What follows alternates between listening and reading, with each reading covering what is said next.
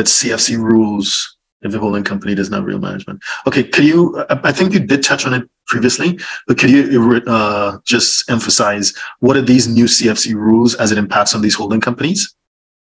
I think the new CFC rules impact on, as I said, where key people functions are being performed, and also the domicile of the subsidiaries.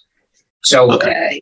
So you need to look at these particular parameters and then see how CFC is going to impact, whether it's going to shift the tax jurisdiction to one state rather than another. But I don't think that there is a generic answer that I can provide. You would need to look at the specific circumstances and then be able to advise your client accordingly.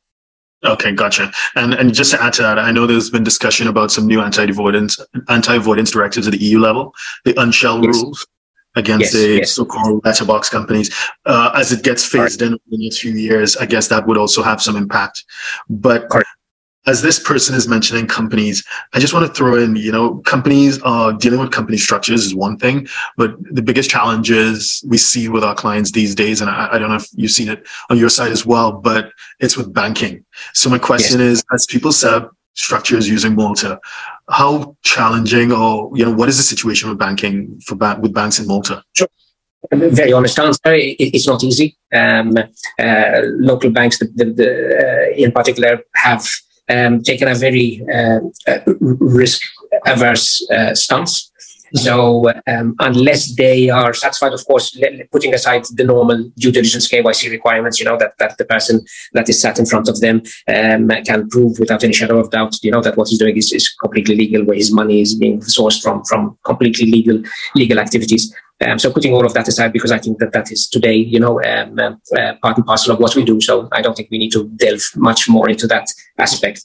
But my personal experience is that they do not touch exotic activities such as cryptocurrencies, digital currencies, things which they are not particularly comfortable with, and sectors which are considered to be high risk.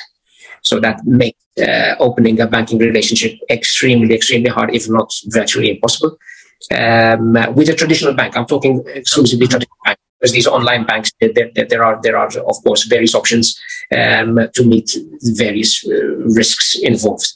But usually, as long as you can satisfy the bank that there is substance, that management and control is being exercised from Malta, that the operations are simple, and the bank can clearly understand the business model, then usually it is not impossible. It is actually doable, and we are starting to see the local banks open up more and more gradually, but opening up nonetheless to new business enterprise.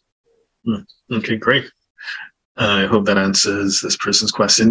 So if you're a 6, 7, or 8-figure investor, entrepreneur, or business owner who needs a tailor-made solution from a qualified team of professionals, we can help you achieve the international lifestyle, the freedom, and even the tax savings you're looking for.